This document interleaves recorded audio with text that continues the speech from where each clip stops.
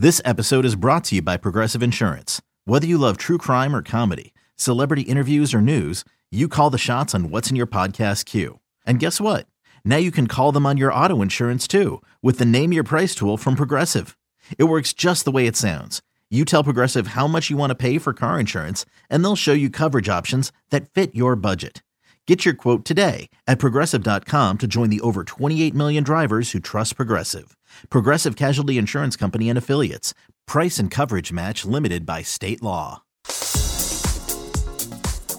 This is A's Cast Live, your comprehensive look at the Oakland Athletics. Drive to deep center field. Going back, Hernandez at the track, right to the wall. Gone! Elvis Andrus! And 29 other MLB clubs. High drive, deep left field. Nino left the building. Guerrero lifts one to left field and gone! Oh, Tani, that was a moonshot out there in the right center. Alonso defends his title, the 2021 Derby champion. Join us as we take you inside the baseball universe, from OPS Plus to juiced balls to game-changing moments. We have you covered. Spend your afternoon with us next from the town, only on A's Cast Live. Here's Chris Townsend.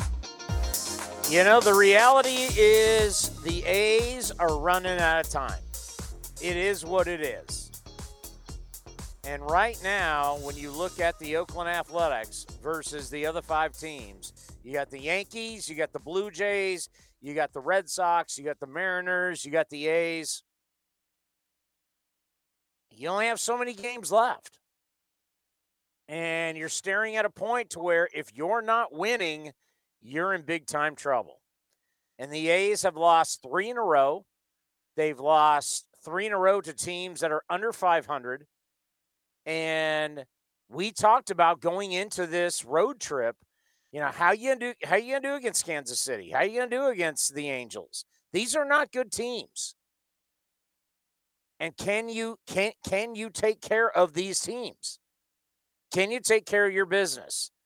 And game one for the A's and the bullpen don't make it happen. But they're still in it. They still have an opportunity. It's still there. If you win and you go on a winning streak, you have a shot to be in the playoffs. Because Commander Cody, no one's running away with this thing. Everybody is so streaky. Toronto got hot. What'd you say? They lost today, right? No, already? They won. They beat the Jays. They won today? Or they beat the Rays, sorry. The Jays beat the Rays today, and the Mariners and Red Sox are playing right now. MLB has them as losing. Maybe. Let me update that to today's what, the 15th? Yeah, Jays won 6-3. Red Sox and Mariners are tied 3-3 going to the bottom of the 6th. Right now, the Jays lead the wild card by a half game over the Yankees. Yankees are going to play later today. But, yeah, everybody's still in play. Toronto, New York, Boston, Seattle, and Oakland are all still in play, even though the A's have lost 3 in a row. It's crazy. I agree. And, I texted you last night about it, and the bullpen struggles continue. If you go back to the series against the Giants, where the meltdown kind of started for the bullpen. Since then, they're 3-9 with a 6.26 ERA, 9 blown saves, and 17 home runs allowed. That's not good. Now, that's actually not the worst ERA in baseball over that time. I think Baltimore has the A's beat in that span, but Baltimore also is on pace to lose 100 games this year, where the A's are on pace to have a 500 record. So you need to get that straightened out, but I don't know what your plans are. Mike Fiers made a rehab start last night. It didn't go that great. I don't even think he went 3 innings. So AJ Puck pitched the other night. He started the game. He only went 2 innings. I think he only gave up 1 run, but I think he was mainly used as an opener. So if you're banking on guys coming up from AAA at the end of the season to help you, I don't think they're going to be there. So you gotta figure out this bullpen situation with how many games left? 18. 18. And you got the Reds. Mariners and Red Sox are finishing their series today. The Jays and Rays already played, and the Yankees are playing the Orioles. So remember, they went like 18-1 versus them a couple years ago. 18-1. do not disparage the Orioles at all. I know they've been helping the A's out a lot. I'm actually going to look and see what the Orioles, they've helped against the Yankees. They've helped against the Blue Jays. And as much as we were like, they can't win, they're not any good, they've been playing a lot better baseball. But really, it's all about you. What do you got? You got 18 games left to play. You have this road trip where you're playing teams that are under 500, where these guys are making their reservations for the offseason. If you can't beat under 500 teams in the last month of the season, what are we talking about? If you can't take down the Kansas City Royals and you can't take down the Angels, what are we talking about? I mean, literally, you just lost to the Rangers again. And really, Commander, if you go back and you look at the schedule, it was that date in August where they beat Cleveland 17-0. Since then, they haven't been very good. It's just a reality. Like that, when they had that big game in Cleveland, it was 17-0. And then they went to Texas and lost 2 out of 3. They haven't been the same team since. Yeah, I'm pulling up their schedule right now to look. Obviously, I remember the 17-0 win. That win was on August 12th. So from August 13th on, they played a 3-game set in Texas. They lost 2 of 3. Then they lost 3 of 4 to the White Sox, 2 of 3 to the Giants. They were swept by the Mariners in 2 games, 2-2 versus the Yankees. They won the series versus Detroit, swept by the Jays, won the White Sox series, lost the Texas series, and then now we're playing the Royals, and they already lost game 1. I just looked to to see what the Orioles record is against the teams in their division. They're 1-18 versus the Rays. They're 7-10 versus the Yankees, and Boston they're 4-9 against. So, and I think the Boston still plays them again. You know what the Orioles record versus the A's is this year? Well, they beat us in Oakland. 3-3. So you split a series with a team that's going to lose 100 games. The A's record versus teams, I pulled it up. I had it the other day. Their record versus teams that are they're really good against teams that are really bad. But their record against teams that are really good is really bad. Against teams that are really good. Here, I have it right 500 here. better. What's the rate? It's like 29 and 44, something like that. It's 28-44 versus teams 500 or greater, 49 and 23 versus teams that stink. So 500 or less. Yeah, the A's have not been good against teams that are good teams. I mean, there's going to be a couple things. I know we talk about it in the postgame show all the time, but there's going to be a couple indicators if the A's don't make the playoffs where you're going to say they didn't play well in division, they didn't play well against teams that were 500 or better. I mean, those two things alone. Because you look at what the Astros have done in division, you look at what the Mariners have done in division, and the Mariners, with a horrible run differential, still are over 500 in division. That's what you'll be looking at with the Athletics. And it's sad. Well, not only that, the Seattle's record versus teams that are over 500. Seattle's 37-36 versus teams that are over 500 this year. So they're actually pretty good against teams that are good. They're a very good. They're a very good home team. Well, I wouldn't call that good. They're 500. Essentially, the Mariners' record versus the AL West this year, where the A's are 30-30, Mariners are 37-26, and Houston, who you mentioned, is they're only a cool 42-22 versus the AL West this year. Yeah, and what are we in division? 30-30, a 500 team. Yeah, I mean it's. But you got 18 games left. What are you going to do in these next 18 games? Can you find yourself? Can you win? Can you be that team that goes on a run? Because it's all in front of you. You've got 2 bad teams for 2 straight series, and then you take on the teams that are now ahead of you. You've got the Mariners, you've got the Astros, not once, but you've got them both twice. What are you going to do with it? So if you say, destiny is in your own hands, it kind of is.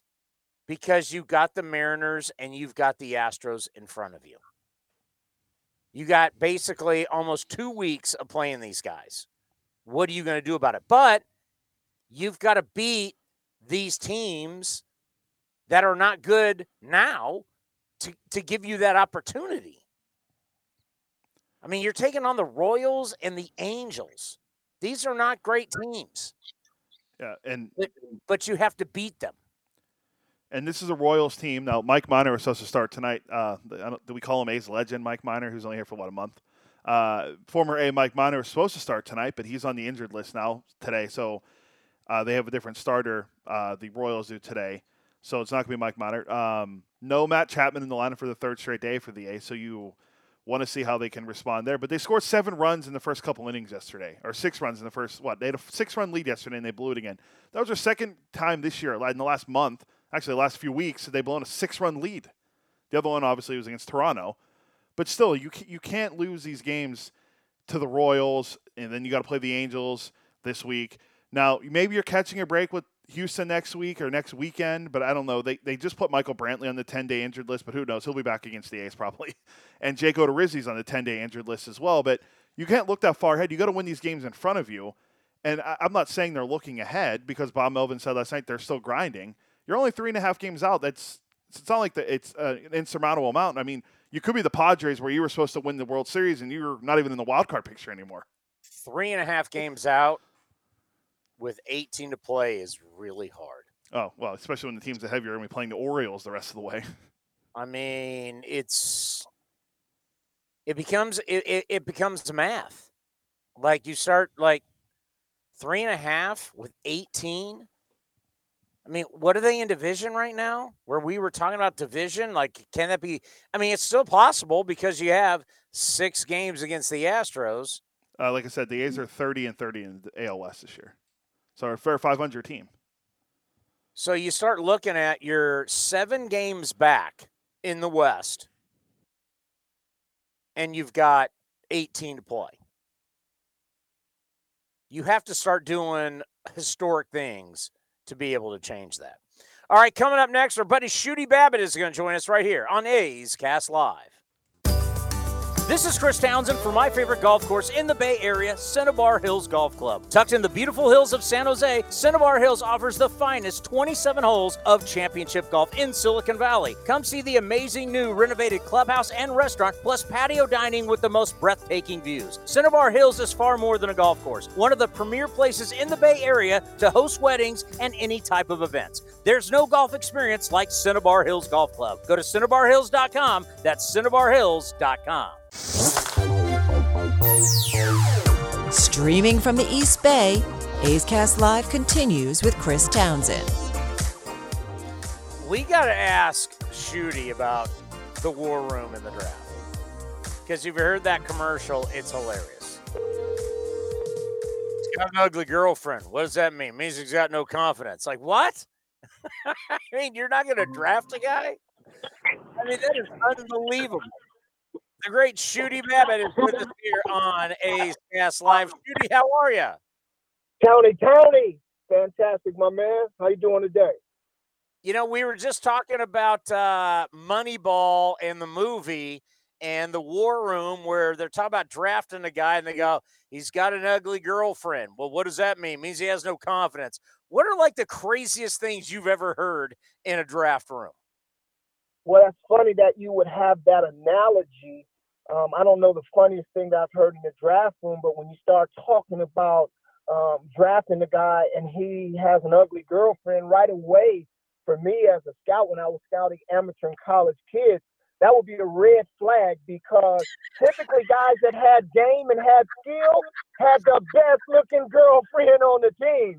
And if I wanted any kind of information about, just a signable guy, does he want to play professional baseball, part of my gathering information, I'd go find the prettiest girl in the stands, and typically she belonged to the good player on the team. So, yeah, there is some issues there for sure.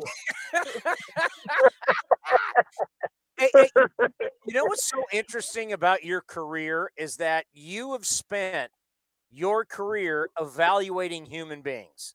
And I don't think a lot of people understand that. You have to evaluate whether it's been guys in Major League Baseball, guys in minor league baseball, amateurs. Just talk about your career and what that has been like. You're basically evaluating people. Well, I guess that's part of the stamp you give being an OG. You've been somewhere, you've seen things, you've learned stuff, you've watched things materialize. It's like intuition. It's like a female. If you don't want something to be heard when you're talking, don't even talk about it whispering in a building because they can hear all the way around the corner. I think it's just something, it's an intuition, it's a woman thing, man. So as a scout, you know, when I first started, you know, an old scout told me, might have been Gary Hughes, he said, the best tools that you have are your eyes and your ears. As long as you don't go blind and you keep your ears open and you keep your mouth shut and just watch, you have an opportunity to do well in this game. So when it was time for me to talk and ask questions about verifying some of the things that I watched, that made it easy for me. But after a while, when you see something and you know what works and what doesn't, like a swing with angle with a small guy trying to hit the ball out of the ballpark instead of learning how to get on top of that ball and move it and working around the field, you know that's not going to work at the highest level in the world. I don't care who you are. You look at Cody Bellinger, a guy that broke on the scene with one of the biggest, wildest, loosest, you talking about angle on a swing. I mean, this guy was doing it in a way that nobody ever has. But when you see guys get to the level at this big league level where there is no league bigger than this one here, they make adjustments and they find out how, because they get paid to get you out. You think they're going to sit there and let you just continue to clown them and clobber them the way that he was? No, this dude is 0 for his last, I don't know, and he can't even get in the lineup right now. So for me as a player, getting an opportunity, I thought I was pretty good. But boy, oh boy, this is a game of guys that are great talented. You get around guys that you say, man, these guys are different. So for me to be able to compete against those guys when I thought I was a pretty good player, to see what greatness looks like, I understand what it takes. I understand the sacrifice, the skills, the tools, the wherewithal, the fortitude.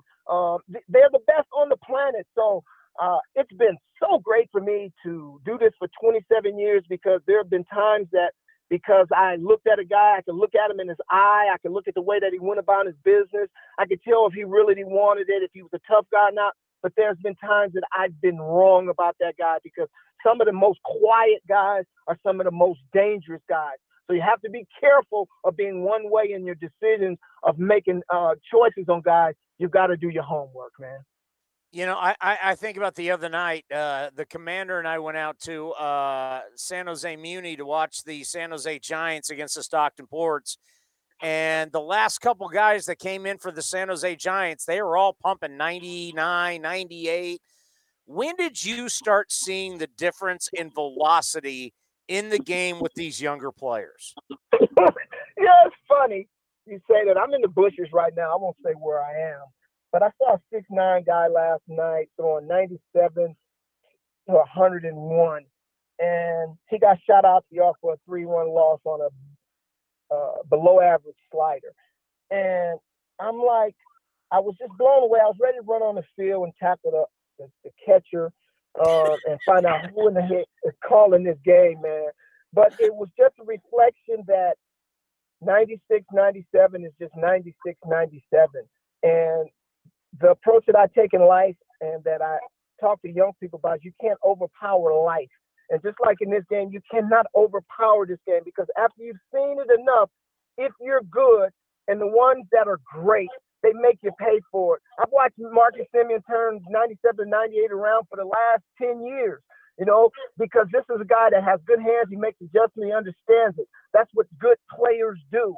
We watched Vlad Guerrero just play a game in right field for 3 straight games until he knew he was going to Yankee Stadium where he's going to be playing in a short porch. So everything that he did leading up into that series against the Yankees, it became easy for him to hit homers in Yankee Stadium. That's what the great ones do. They make adjustments. So what you see now, guys come in the game throwing 96, 97, but they don't have a legit out pitch. They don't have trickeration in their game. Because if you can't overpower them, you better trick them. You better get them off balance. You better have that go-to move just like that go-to pitch. So to answer your question, I guess it's kind of been since we live in this era of launch angle, pitch at the top of the zone, high spin rate. If you can pitch at the top of the zone with high spin rate, guys can't catch up to it. And you've got all these different people teaching guys how to throw hard. But I would like to see more guys to teach guys how to pitch opposed to how to throw the ball harder. So it's Tommy John, Sergio. Have you ever – Tommy John, I mean, my gosh. I mean, are we just going to keep letting guys blow their arm out because they're huffing and puffing and we don't know who they are in a couple of years? So I translate all the overabundance of emphasis on power right along with all the abundance of arm injury. So I'm not that smart. I didn't go to college. I'm a baseball man to the bone. So that you want to talk about sliders and breakup, change-ups and double plays and relays, man, I'm your guy. But when we start talking about what tell me makes sense how to continuing to teach guys how to throw hard and blow their arms out, I'm baffled about that one, bro. What is the key then when you think about pitching where the ball's juiced, strike zone smaller, like everything is geared towards offense? And I guess as a former pitcher, that's such, I view everybody's got an arm guard and a hand pad and they got a guard on their ankle. I mean, everything to me is geared towards offense. We're worried about guys and substances that help them control the ball better. So now we're checking pitchers for spider tack and sunscreen and all this kind of stuff. Everything in our game is geared towards offense. What do you have to do if you don't throw 98? How do you compete? Well, first of all, I'm not going to just sit up here and start giving pitchers props since we are on a radio show and I'm not working right now. I never liked pitchers my whole life. I just started liking you and Dave Stewart, to tell you the truth. So I think people have given you too much credit all along. I mean, Gene Moniz, we got hitters now. They throw the ball right down the middle. They talk about working counts and getting walks and stuff. Right away, you get a pitcher an advantage by being behind in the count 0-1. I just find that hard to believe because if you look at the numbers and you look at what the results are when guys swing at first pitch strike in 0-0 count and 1-0 count or 2-0 count, the numbers are pretty good opposed to being behind in the count. I started scouting, thank goodness, in 1994 with the Atlanta Braves. And I was fortunate enough to watch Greg Maddux, Tom Glavine, John Smoltz, two of the most dynamic pitchers in our history. And Greg Maddux won 15 consecutive Gold Gloves and I don't know how many Cy Youngs, and he won 15 games in these years. And he never threw harder than 92. He was as efficacious as you could be. And if I was running anything, it would be class every week for 1 hour at the facility with all my pitchers, and we're going to watch film of Greg Maddux. We're going to watch him repeat. We're going to watch the finger pressure. We're going to watch how he knew if a guy made contact, he would be in position to make the play because if he swung at it and hit it, he would have to hit it. This guy, I don't even think he ever iced his arm. I think he sweated more dodging fans for autographs than he did on the mound pitching. So it's an art. I think you can teach a guy how to be an artist if he's got it in his penmanship. But when you start getting guys to throw harder, what they become are throwers opposed to pitchers.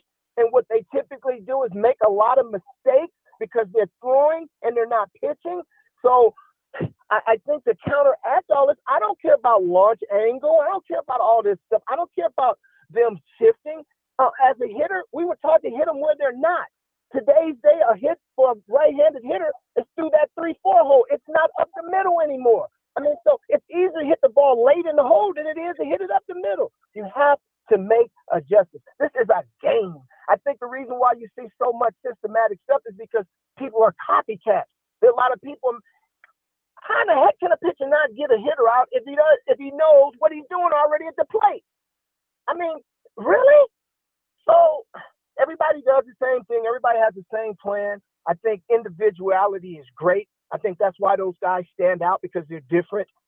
So I think we've got away from a lot of that. I don't know, Tony. I don't want to sound like an old conundrum. No, you're right. It's a game. You You play the game to win. How do you win? If I got to dump the ball off to the running back and he runs it 15 yards, I'm going to do it. It's a game. You play to win. Come on, man. It's like That's Bip the name of the game. when we That's talk. the name of the game. Bip Roberts, the guy that you work with at NBC Sports California, Bip's playing with Tony Gwynn and Roberto Alomar. Those dudes aren't striking out 3 times. That doesn't happen. No, they're putting the ball in, but you're going to shift against Tony Gwynn. Bob Melvin said if you shifted against Ichiro, he'd hit 800. Hey, Tony, nothing from my understanding and comprehension in life is good as striking out other than bowling. When do you get rewarded for striking out? I mean, it used to be a shame to walk to the dugout when the stuff is on the line and your teammates are expecting for you to put the ball in play and you strike out and you got to go and face those guys. You know what I mean? There's a level of pride. It's one thing of battling and extending the bats and fouling pitches off and the pitcher's just better than you and he gets you, okay? But to go up there and whack, and have an unproductive, unprofessional, non-quality at bat and go over there and pull your hair back and make sure that I'm looking good for the camera. Nah, man. There was a time that guys would charge you for that. You messing with their money. They can't take care of their family. You hitting 7 for a reason. You don't have to worry about the guys hitting 1, 2, 3, 4. They handling that business. That's why they up there. But if you hitting 6, 7, 8, 9, you better get him over. You better get him in. You better bunt him over. You better do whatever you can with them scraps on the plate. Because them carriers, they take care of all of that stuff there, bro. So that's like the green and gold right now, boy. We got to turn into some scrappers. We all got to be contributors. We all got to stack up and get every bit of pebble that we can out there, man. Because, man, what's great about it is that it's a 162-game season, and those guys know it better than anybody. And they understand there's time left, there's games left. You can't, you lose one, you got to flush it until you're mathematically eliminated. They understand that, and I would never judge the way they go about it because they're better than anybody that's ever done it. But us as fans, us as people that work in the game, us people that live day by day and game by game, man, this is slow death, man. I'm about to go get me some of these burning and some of these barbecue right now, but I ain't going to talk about this game no more because I might lose my appetite. We got to burn. Hey, I live it every day, man. I live it every day. And you know what? The great thing about 162 games is you get exposed. And you see your strengths, you see your weaknesses. Everything is shown. Everything. But now with the A's, there's 18 games left. No matter what your strengths, your weak, it doesn't matter, Shooty. It's like you got 18 games. If you want to man up and make it to the playoffs and be in this tournament to win the greatest championship there is, the World Series, you got 18 games. Who are you as a man, and how bad do you want it? Look here, if you're there to ride or die, bro. Ain't nobody else coming through the door. There's no more help. There's no call-up. There's no prospect down there that's going to change the world. This is a team. They talk about that clubhouse and how tight these guys are. I understand it, man. I'm a scout. I look at it. I evaluate guys. I know how much that bullpen has been taxed. I understand how much they've been used. I mean, you've got guys that are doing things that if they were on other clubs, they wouldn't be asked to do that. I mean, but that is the advantage of being in Oakland. This is the land of opportunity. This is a place that gives you an opportunity to solidify your career and even fortify it, if you will. But if you're here, you got to find a way to get it done because nobody feels sorry for you. This is the big leagues, bro. So these guys are capable. They've done it. They've shown it just as quickly. They lost 6 in a row. They've won 12 in a row. And everybody is dealing with the same thing. Everybody's tired. Everybody's got some bumps and bruises. But you know what? If you're on the roster, you get an opportunity. There's an expectation level for you to just live the role that you define. So, man, the great thing about it is that we're still in it. There are teams right now that are rebuilding and planning for next year, man. And the one thing that you want to be is in it. Until they say you're mathematically eliminated, bro, looky here. Scrap that bad boy and get ready. We need to win every single day. But let's win this first one tonight. Yeah, I love it. When no one feels sorry. You think anyone's feeling sorry for Tom Brady at 44 years old? Come on, it's a lot of haterade being poured around the world, man. You think they're feeling sorry for Tom? Hey, Tom Brady's 44. You think they're feeling sorry for him? Hell no. It's a game, man. Let's go out and win. Well, you know how many handicappers are teed off at your boy Aaron Rodgers today? I mean, you know, he played like he was still, you know, on vacation or something, man. I mean, it's like Aaron Rodgers is almost a guarantee. But ain't nobody feeling sorry for him not getting the contract he wanted and all this kind of stuff, man. Come on, man. Just saying, bro. I'm a fan just like everybody else. So, but man, look, it is great to be in it. I'm just thankful that, you know, in the world today, we're in a place where we can talk about baseball and not have to worry about some of the things other people around the country are. It's sad. Praying for them folks. You know, I hate to get too happy when I know there's people that can't find joy at all. So I don't forget those type of things, man. But Tony, I'm thankful every time you have me on the show, man, because you get me a little fired up. And you know how I feel about this green and gold, man. Shooty Babitt. Hey, let's end on this. Yeah. When you look at baseball players at all levels not playing because of COVID, it's a reality. Like high school, college, minor leagues. Do you think this is going to affect our game 2-3 years from now, or do you think we'll be okay? I think we'll be okay as far as the game is concerned because we have a plethora of guys, kids that love the game and they continue to dream, and you'll have to do a whole lot to take the uniform. I mean, it's just like everything else. We're going to have to find out what the normal is and then continue on. I think Major League Baseball is doing as much as they could do for us to even have baseball and to have fans in the stadium.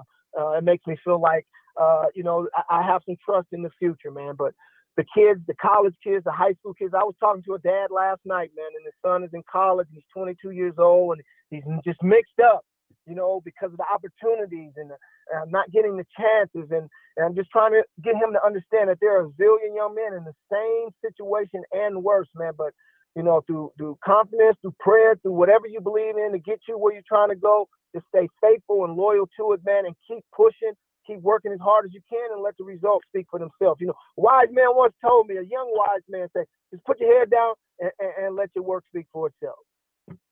Well, we got a lot of golf to play in the off season, my friend. Ooh, I'm ready, man. It's been a grind, but a great grind this year because I've been thankful to get back in the trenches, man, because we were off last year. And so there's nowhere in the world I can complain about anything. But, yeah, I'm looking forward to it, Tony, for sure. Anytime I can get you in the bushes, that's all that matters.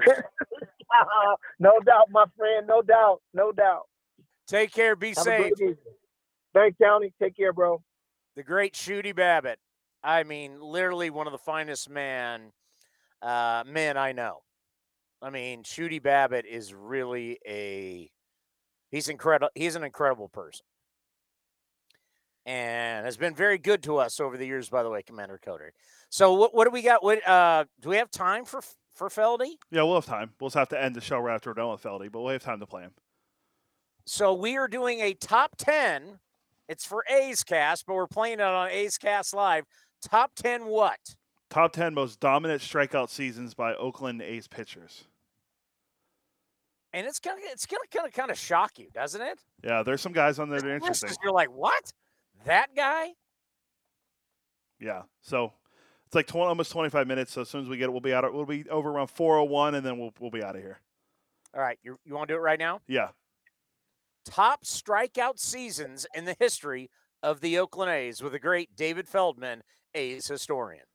Feldy, it's great to have you on once again as our A's historian. And we're talking about the best strikeout pitchers in the history of the Oakland Athletics.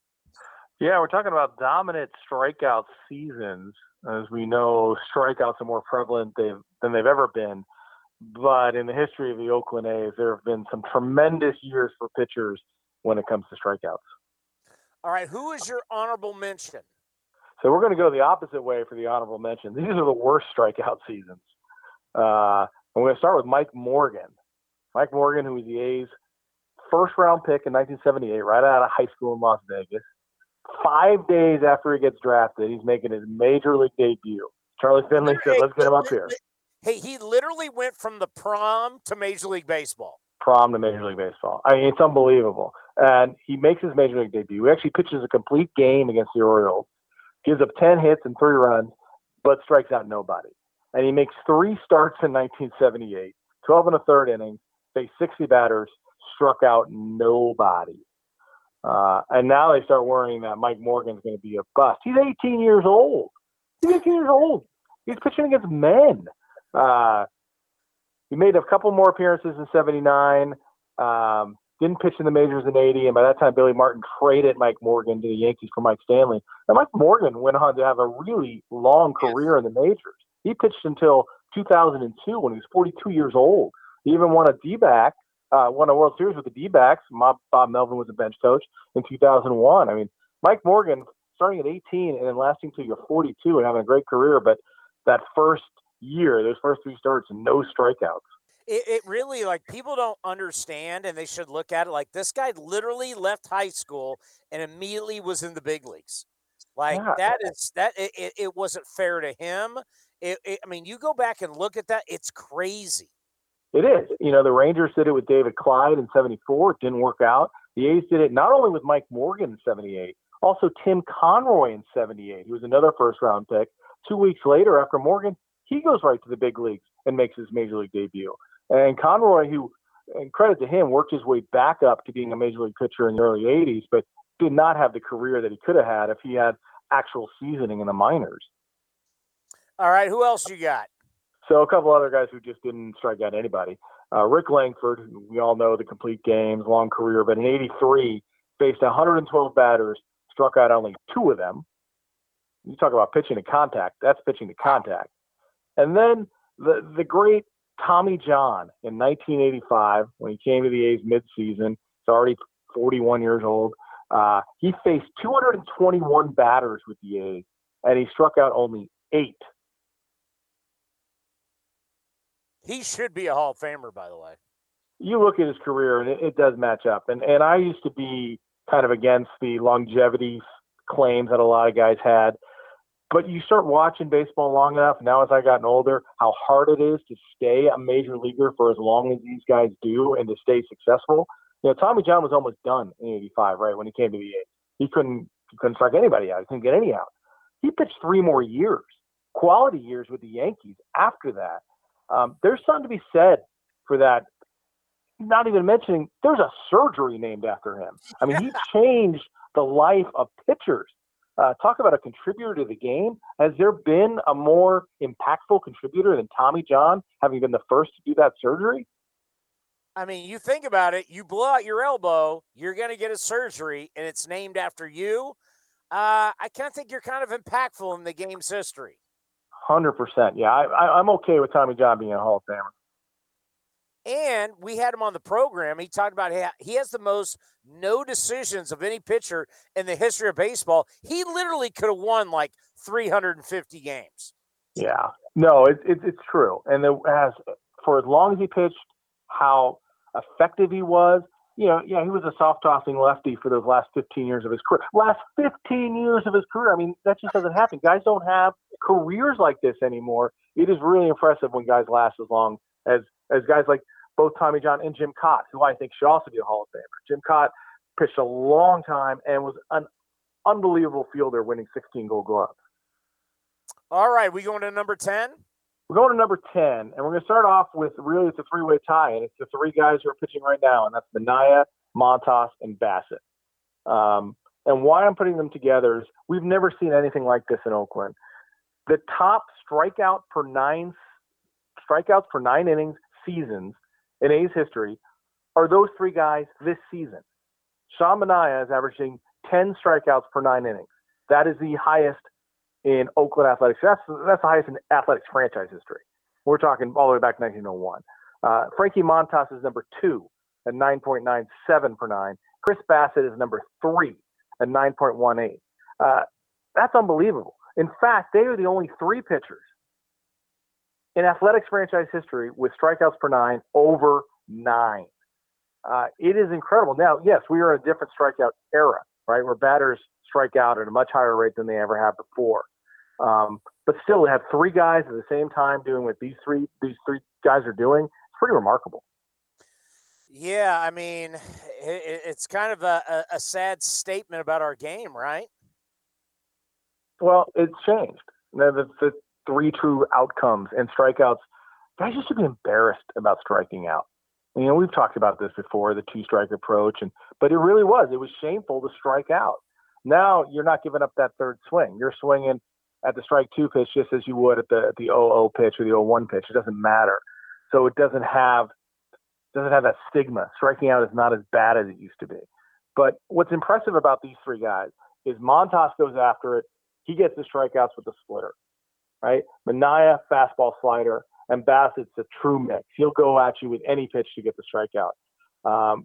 It's just unique, and that's why it's so – I hate to say it, it's sad that Bassett, the injury to Bassett has not come out for the last month, and who knows when it comes back, how good he was and how those three guys at the top of the rotation – big difference. Big difference not having Chris Bassett to go with the other two fellas. Number 9. Number 9 is Jose Rio in 1986. Rio. Jose Rio in 86 was 21 years old. And he was part of the Rickey trade from the Yankees. He had originally came up with the Yankees when he was 19. He was a flamethrower. And we're talking back then where not every other guy was throwing 95 plus. 95 plus was a rarity. And Jose Rio was one of those guys. And he looked taller and skinnier than he did. As he got older, he filled out a little bit more. This time he was more of a whippet. 176 strikeouts in his 39 games, 26 of them starts. He set the Oakland record with 16 strikeouts versus the Mariners on April 19th. His next start, he faced the Mariners again, struck out 14 more batters. 30 strikeouts in 2 games, still an Oakland record for over 2 games. He has the single game, the 2-game record. Problem with Jose Rio at that point, he was still wild. He walked over 100 guys in 86. But the A's had not seen such a young, flame-throwing right-hander like they saw in Jose Rio in 1986. Would you classify him as one of the worst guys to get away and come back and haunt you in a World Series? Yeah, I mean, he made our list of guys that came back and haunted us. And that was just making 2 starts and winning the MVP in 1990. But it was a brilliant trade, right? The A's got Dave Parker. And Dave Parker was what the A's needed. They needed that big left-handed thumper in their lineup to help split up McGuire and Canseco. And with his personality, he fit right in. And they go to the 2 World Series. A lot of that is because of Dave Parker. He was just, man, Cobra. Fantastic player, fantastic personality, just perfect for that A's clubhouse. Another guy that should be in the Hall of Fame, by the way. Yeah, you know, those 70s, 80s sluggers, and there's some guys who just get kind of lost a little bit. Dave Parker shouldn't. I mean, you look at his RBI numbers with the Pirates and then with the Reds. The Reds finished second a lot of years in a row, and Dave Parker led them in runs batted in every season he was there. He was just a run producer. You know, that for me is like, you know, I first start with sports for me started like in 79, 80. That's when I was like old enough to kind of remember stuff. Like, I don't remember any of the 70s stuff. I was just too young. And Dave Parker was a dominant player. Dominant player. I mean, he was a 5-tool guy, hit for average, hit for power, speed when he was younger, the throwing arm. I mean, you've seen the highlights of the 79 All-Star game, throwing guys out at the plate. He could do it all. And he had that swagger. He had that personality. And it's just, he's Dave Parker. He wears a Star of David, right? Because he's a star and his name's David. What's better than that? And Willie Stargell was kind of old at the time, but you remember how great he was, and they beat the Orioles in 79. That's, that for me is when sports kind of starts. It was like the Steelers played the Rams. Remember Vince Ferragamo starting for the Rams? My first ever Super Bowl party was Raiders against the Eagles. Yeah. Super Bowl 15. I love that Super Bowl. Going way back. All right, number 8. Number 8. We're going to go to the bullpen for a few of these next ones. This is 2009. This is Michael Wirtz. Michael Wirtz out of the pen in 2009 in 78 2/3 innings, 102 strikeouts. Over 100 strikeouts in relief. He had a devastating slider. And you think about Michael Wirtz, he wasn't a hard thrower. Right? His fastball was about 91. But the slider and the bite on the slider, and 65% of the time the slider was coming. And, a lot of times 1 inning, It was nothing but sliders, but 102 Ks and only 78 2/3 innings in relief. Wow. I mean, those kind of numbers, that's dominance right there. It is. And, you know, when you have a season where your pitch is just working, and we're going to talk about a guy coming up who kind of had the same sort of year, it's just you can be devastating out there. You guys aren't going to touch you. Number 7. Number 7, this is kind of a bittersweet one. This is 2004, and this is Octavio Dotel. And I say it was bittersweet because coming to the end of the 2004 season, things did not go well for Dotel. But when they acquired him, in June. They originally signed Arthur Rhodes to be the closer. That was a disaster.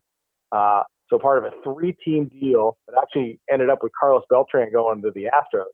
The A's got Octavio Dotel, somebody they had their eye on for a long time. And he was very, very good for the A's, except for the last week. 22 for 28 saves, struck out 72 and only 50 2/3 innings. You're talking about strikeouts per 9. That's a 12.7 strikeouts per 9. He was what the A's needed. Now we go to the last week, and it just has a devastating blown save in Texas. The A's were about to go 3 games up on the Angels with 10 to go, and he blows a game in the 9th inning. You still see Jermaine Dye diving for a ball hit by David DeLucci down the right field line in Texas. I'm like, why is he diving? Why is he diving? They allowed a runner to score from first. I'm not bitter about this at all, believe me. No. They blow that game. They'll go 3 with 10 to play. Instead, the A's go 4-6 in the last 10. The Angels go 7-3. They win the division by a game. The Saturday, a must-win against the Angels. Dotel gives up the go-ahead single to Garrett Anderson. A's killer Garrett Anderson. But before that, the strikeouts by Dotel is what you wanted out of a closer, a guy who just came out of the bullpen and struck everybody out. And what? It's he and Edwin Jackson. Don't they have the record for most teams played for? Yeah, actually Mike Morgan, before mentioned, used to be with 12, and then Dotel and Edwin are at 13, I believe. That's amazing. Can you imagine? I mean, you basically play for half the teams. Yeah, and yeah. I actually think it's pretty cool. I mean, you get to live in all these cities, and you get to experience a lot of life in baseball. Yeah, and it means you're wanted, right? Teams want you. Yes. There's something good about that. Yeah, maybe you didn't make it home. Maybe you're not Mariano Rivera and you spent your whole career with the Yankees, but you were wanted by a lot of different teams because you had a talent that those teams needed. All right, what are we on? We on number 6? Number 6, and this is a few years ago. This is 2018, and we talk about a guy whose pitch was just working for him. And that was Blake Trinan in 2018. 100 strikeouts and 80 in the 3rd inning. To go with a .78 ERA and the 158 opponent average, and only giving up 2 home runs. I mean, that 2018 season for Blake Trinan, when again his slider was working, right, and he could set it up with his fastball because he could throw everything for strikes. And guys they couldn't hit it because he threw hard and the movement was spectacular. He was just a strikeout machine in 2018. What happened to him? Well, he's kind of got it back with the Dodgers, especially pitching in more of a setup man role. It's not as consistent as 2018, but it's really good. He had a game against the Giants when they were in town, and he went 1 2/3, and he was untouchable. That ball was moving again. I just think he has so much movement on his pitches. If it's just a little bit off, his release point's just a little bit off, it's not going to be a strike. Number 5. Number 5, we're going back to last year, one of the few times we'll mention a COVID-shortened season, but you have to. It's Liam Hendriks. Liam Hendriks last year pitched 25 1/3 innings. He struck out 37. He struck out 40% of the batters he faced. That number is unreal. And he only walked 3 guys. So he's throwing strikes. He's giving you something to hit, and no one could hit it. 40% of the batters he struck out. Now, 2019, his strikeout numbers were off the charts too. 124 strikeouts in 85 innings. 122 of those in relief, which is an A's relief record. But 40% of the batters he whipped. Yeah, that's incredible. And he's not hiding anything. He's coming right after you, pitch after pitch after pitch. Yeah, he's giving you a chance. Here's my best stuff. Beat me with it. And guys don't beat him. Who's next? Number 4, we're going back to some starters now, and there have only been 4 200-plus strikeout seasons in Oakland A's history. And Barry Zito in 2001, not his Cy Young year, the year before, he had 205 strikeouts and 214 in the third innings in his 35 starts, with 17-8. He had 5 games of 10 or more strikeouts, 8.6 strikeouts per 9. You look back at Barry Zito, he was so consistent with the A's. 34, 35 starts every season, 200-plus innings, 10-plus wins, 140-plus strikeouts. I mean, you could just write it down. That's how consistent Barry Zito was. But in his first full year in 2001, his curveball was off the charts that year as a strikeout pitch. Guys just could not hit it. Even if you knew it was coming, you weren't going to hit it. Barry Zito, 205 Ks in 2001. That's number 4. Number 3. Dave Stewart in 1987. First full season as a starter. Remember, he was released in 86 by the Phillies. The A's bring him over. Had a good end of the year. Tony made him a starter. But 87, now it's clicking in. He made 37 starts, 261 innings, 205 strikeouts. The first of his 4 straight 20-win seasons. And I actually, yesterday, in the studios here at NBC Sports California, I asked Dave Stewart about his strikeouts. And I said, so what was your strikeout pitch? Was it the forkball? Because, that's what he was known for, this devastating forkball. And he looked at me like I was crazy. He goes, fastball. I got my strikeouts with fastballs. And I started thinking about it, and he's right, because he used his forkball like a changeup. And that was the setup pitch. So he would get to 2 strikes with the forkball and then blow you away with the fastball, which we're not seeing. Different than Frankie Montas, who tries to strike you out with a splitter, right? Stu used the forkball to set up his fastball. Wow. Because, when obviously we were like all in high school at the time, but it wasn't like Stu threw 97 miles an hour. Stu was like a 92, 93 guy. If you would have said to me, how did he strike guys out? I would have said it was the forkball, because he didn't use a split finger fastball. He did the traditional forkball that he learned from Sandy Koufax. I would not say that Dave Stewart was a flamethrower, right? No. I mean, he had a nickname Smoke, which means he did throw hard. But no, he wasn't known as, in the time of Nolan Ryan or J.R. Richard, right, one of these guys who was in the high 90s. No, he sat 92, 93. And it was so funny when I asked him about it yesterday, and I brought up, forkball, he gave me that stare. Give me that death stare. Like, I'm like, oh, what am I saying? But yeah, fastball. Fastball was my strikeout pitch. Oh, that is great stuff. And, truly one of the great big game pitchers of all time. Number 2. And this is, when Captain Cody brought this subject up to me, I said, I get to talk about this guy. And that's Todd Stottlemyre in 1995. Todd Stottlemyre? Listen, he had one of the best seasons for an A starting pitcher that nobody remembers, nobody even thinks about. He threw that year, 95, his only year with the A's, 209 and 2/3 innings. He struck out 205. He was 14-7. He's the last A starter to go 10 innings in a game. And he did that against Kansas City in a game which he had 15 strikeouts. And this is where some of the bitterness is going to come out. So he's got 2 outs in the 9th. He's already struck out the first 2 at-batters in the innings on 3 pitches each. It's a 1-0 game. He is dealing. And Tom Goodwin comes up. Rookie Tom Goodwin, slap hitter, no power. This is going to be easy. Tom Goodwin jumps on the first pitch and hits his first career home run down the right field line, tying up the game with 2 outs in the top of the 9th. I can still see it. It's brutal. Stottlemyre is about to put the ribbon on the great start, and Tom Goodwin, of all people, homers. Even worse, so Stottlemyre pitches the 10th, strikes out 2 more batters. The A's fail to score. The A's end up losing the game late. But Todd Stottlemyre, that 95 season, he was so good. And we hadn't seen a 200 strikeout pitcher since Dave Stewart. And Todd Stottlemyre able to get 205. One of the great post-game interactions in the history of the game, John Schrader and Todd Stottlemyre. Do you remember that? I do. I think you brought this up before. Yeah. It was He flipped, and John Schrader is the nicest man ever. I worked with him for years, and Stottlemyre freaked out on him. It's legendary. God, I remember that. And John Schrader I worked with John on the San Jose Earthquakes games. I've known him for a long time. Yeah. He is just the nicest guy, salt of the earth guy from Nebraska.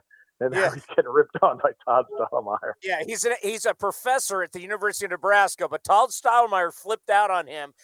We would play it all the time because it was like, this guy is a nut job. All right, number one. Number one, and outdistancing everybody as far as strikeouts. That's Vida Blue in 1971.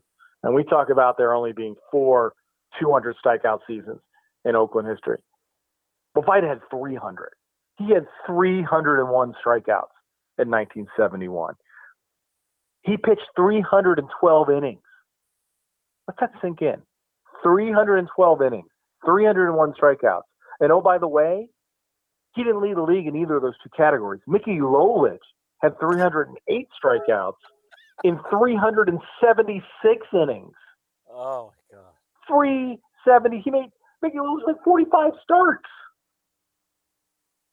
But Vida, that's the Cy Young MVP year, 24-8, 1.82, 11 games with 10 or more strikeouts. The only Athletics pitcher to have more strikeouts in a season was Rube Waddell, who just went into the Athletics Hall of Fame. He had 349 and 302 back in the early aughts of 1900. And you look at Vida's year. He made the opening day start in Washington. They played a one-game opening series against the Senators. And Vida Blue gets rocked. He only lasts an inning and 2/3, gives up 4 runs. The A's come back to Oakland. Vida gets his next start.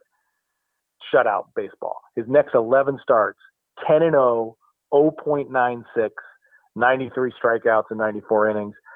So that was unworldly. Then his last 27 starts of the year, 14-7, 2.16, 206 strikeouts. Vida Blue in 71 was everything. And to think about a pitcher having 300 strikeouts and 300 innings. And we've had Vida on the program, and he talks about how he was just throwing fastballs. Yeah. He's just blowing people away. I wasn't even born yet, so I didn't see it. But I'm like, this guy was just – you want to talk about dominance where you get on the mound and go, I'm throwing fastball every pitch. What are you going to do about it? Yeah, the Blue Blazer. And Vida kind of introduced himself in 70 when he threw the no-hitter against Minnesota, a Minnesota team that had Harmon Killebrew and Rod Carew, Tony Oliva. Hit that team. You're doing some work, especially as a rookie. And then to be able to follow that up with that 71 season where on the road, almost half the tickets bought to see a baseball game was to see Vida Blue pitch. And he was such an attraction. He's cover Time magazine, starting the All-Star game, and his Vida Blue was as big as a pitcher can be in 1971, and he backed it up. MVP and Cy Young.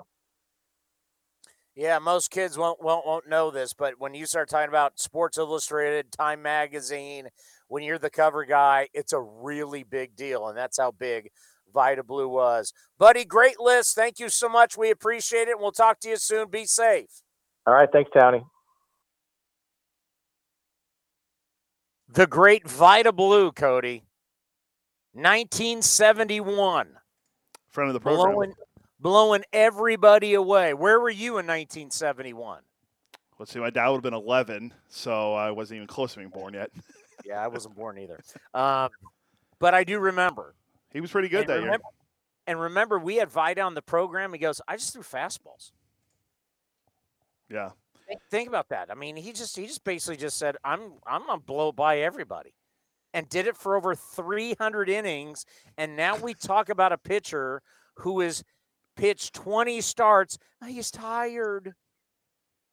Vida Blue threw over 300 innings, and we're talking guys who have only played 20 times in a season being tired. Completely different game. It's wild to see how many. Some of the strikeouts and innings, all that stuff. Like, it's just, if you go back and look, it's just crazy. Oh my God, these guys, last year they didn't play, and this year they've only gotten in, Don't tell Adam Wainwright that. He doesn't care. This guy's, how old is Adam Wainwright? 40. And how many starts does he have? He's at, let me pull it. I think he's at 29. He's 40. He's at 29 starts, and we're talking about one of our guys having 20 starts and he stopped. Are you kidding me? Yeah, it's Wainwright, real quick before we go. 16-7, 2.88 ERA, 29 starts, 190 in a third innings. He's second in the National League in innings pitched.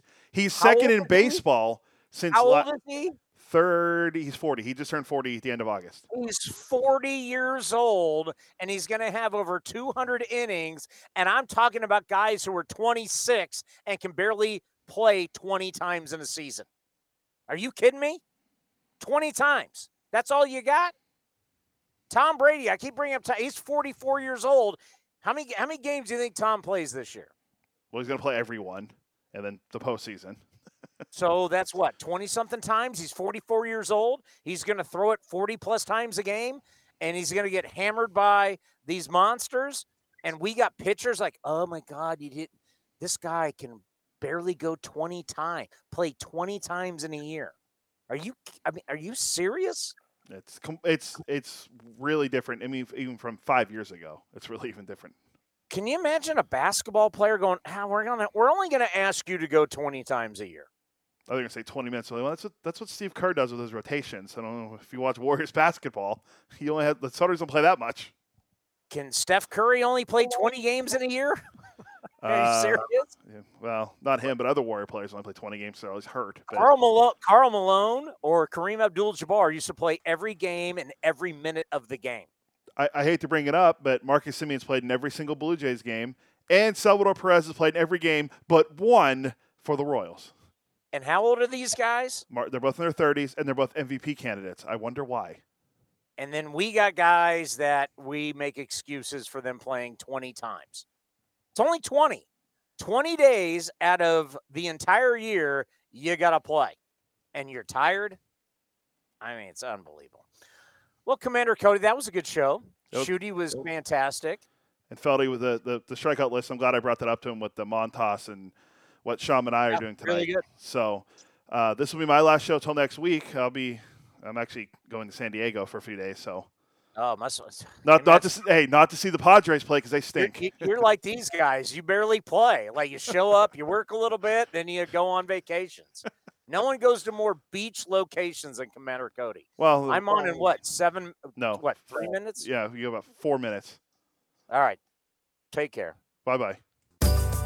This is Chris Townsend for my favorite golf course in the Bay Area, Cinnabar Hills Golf Club. Tucked in the beautiful hills of San Jose, Cinnabar Hills offers the finest 27 holes of championship golf in Silicon Valley. Come see the amazing new renovated clubhouse and restaurant, plus patio dining with the most breathtaking views. Cinnabar Hills is far more than a golf course, one of the premier places in the Bay Area to host weddings and any type of events. There's no golf experience like Cinnabar Hills Golf Club. Go to CinnabarHills.com. That's CinnabarHills.com. This has been a presentation of the Oakland Athletics.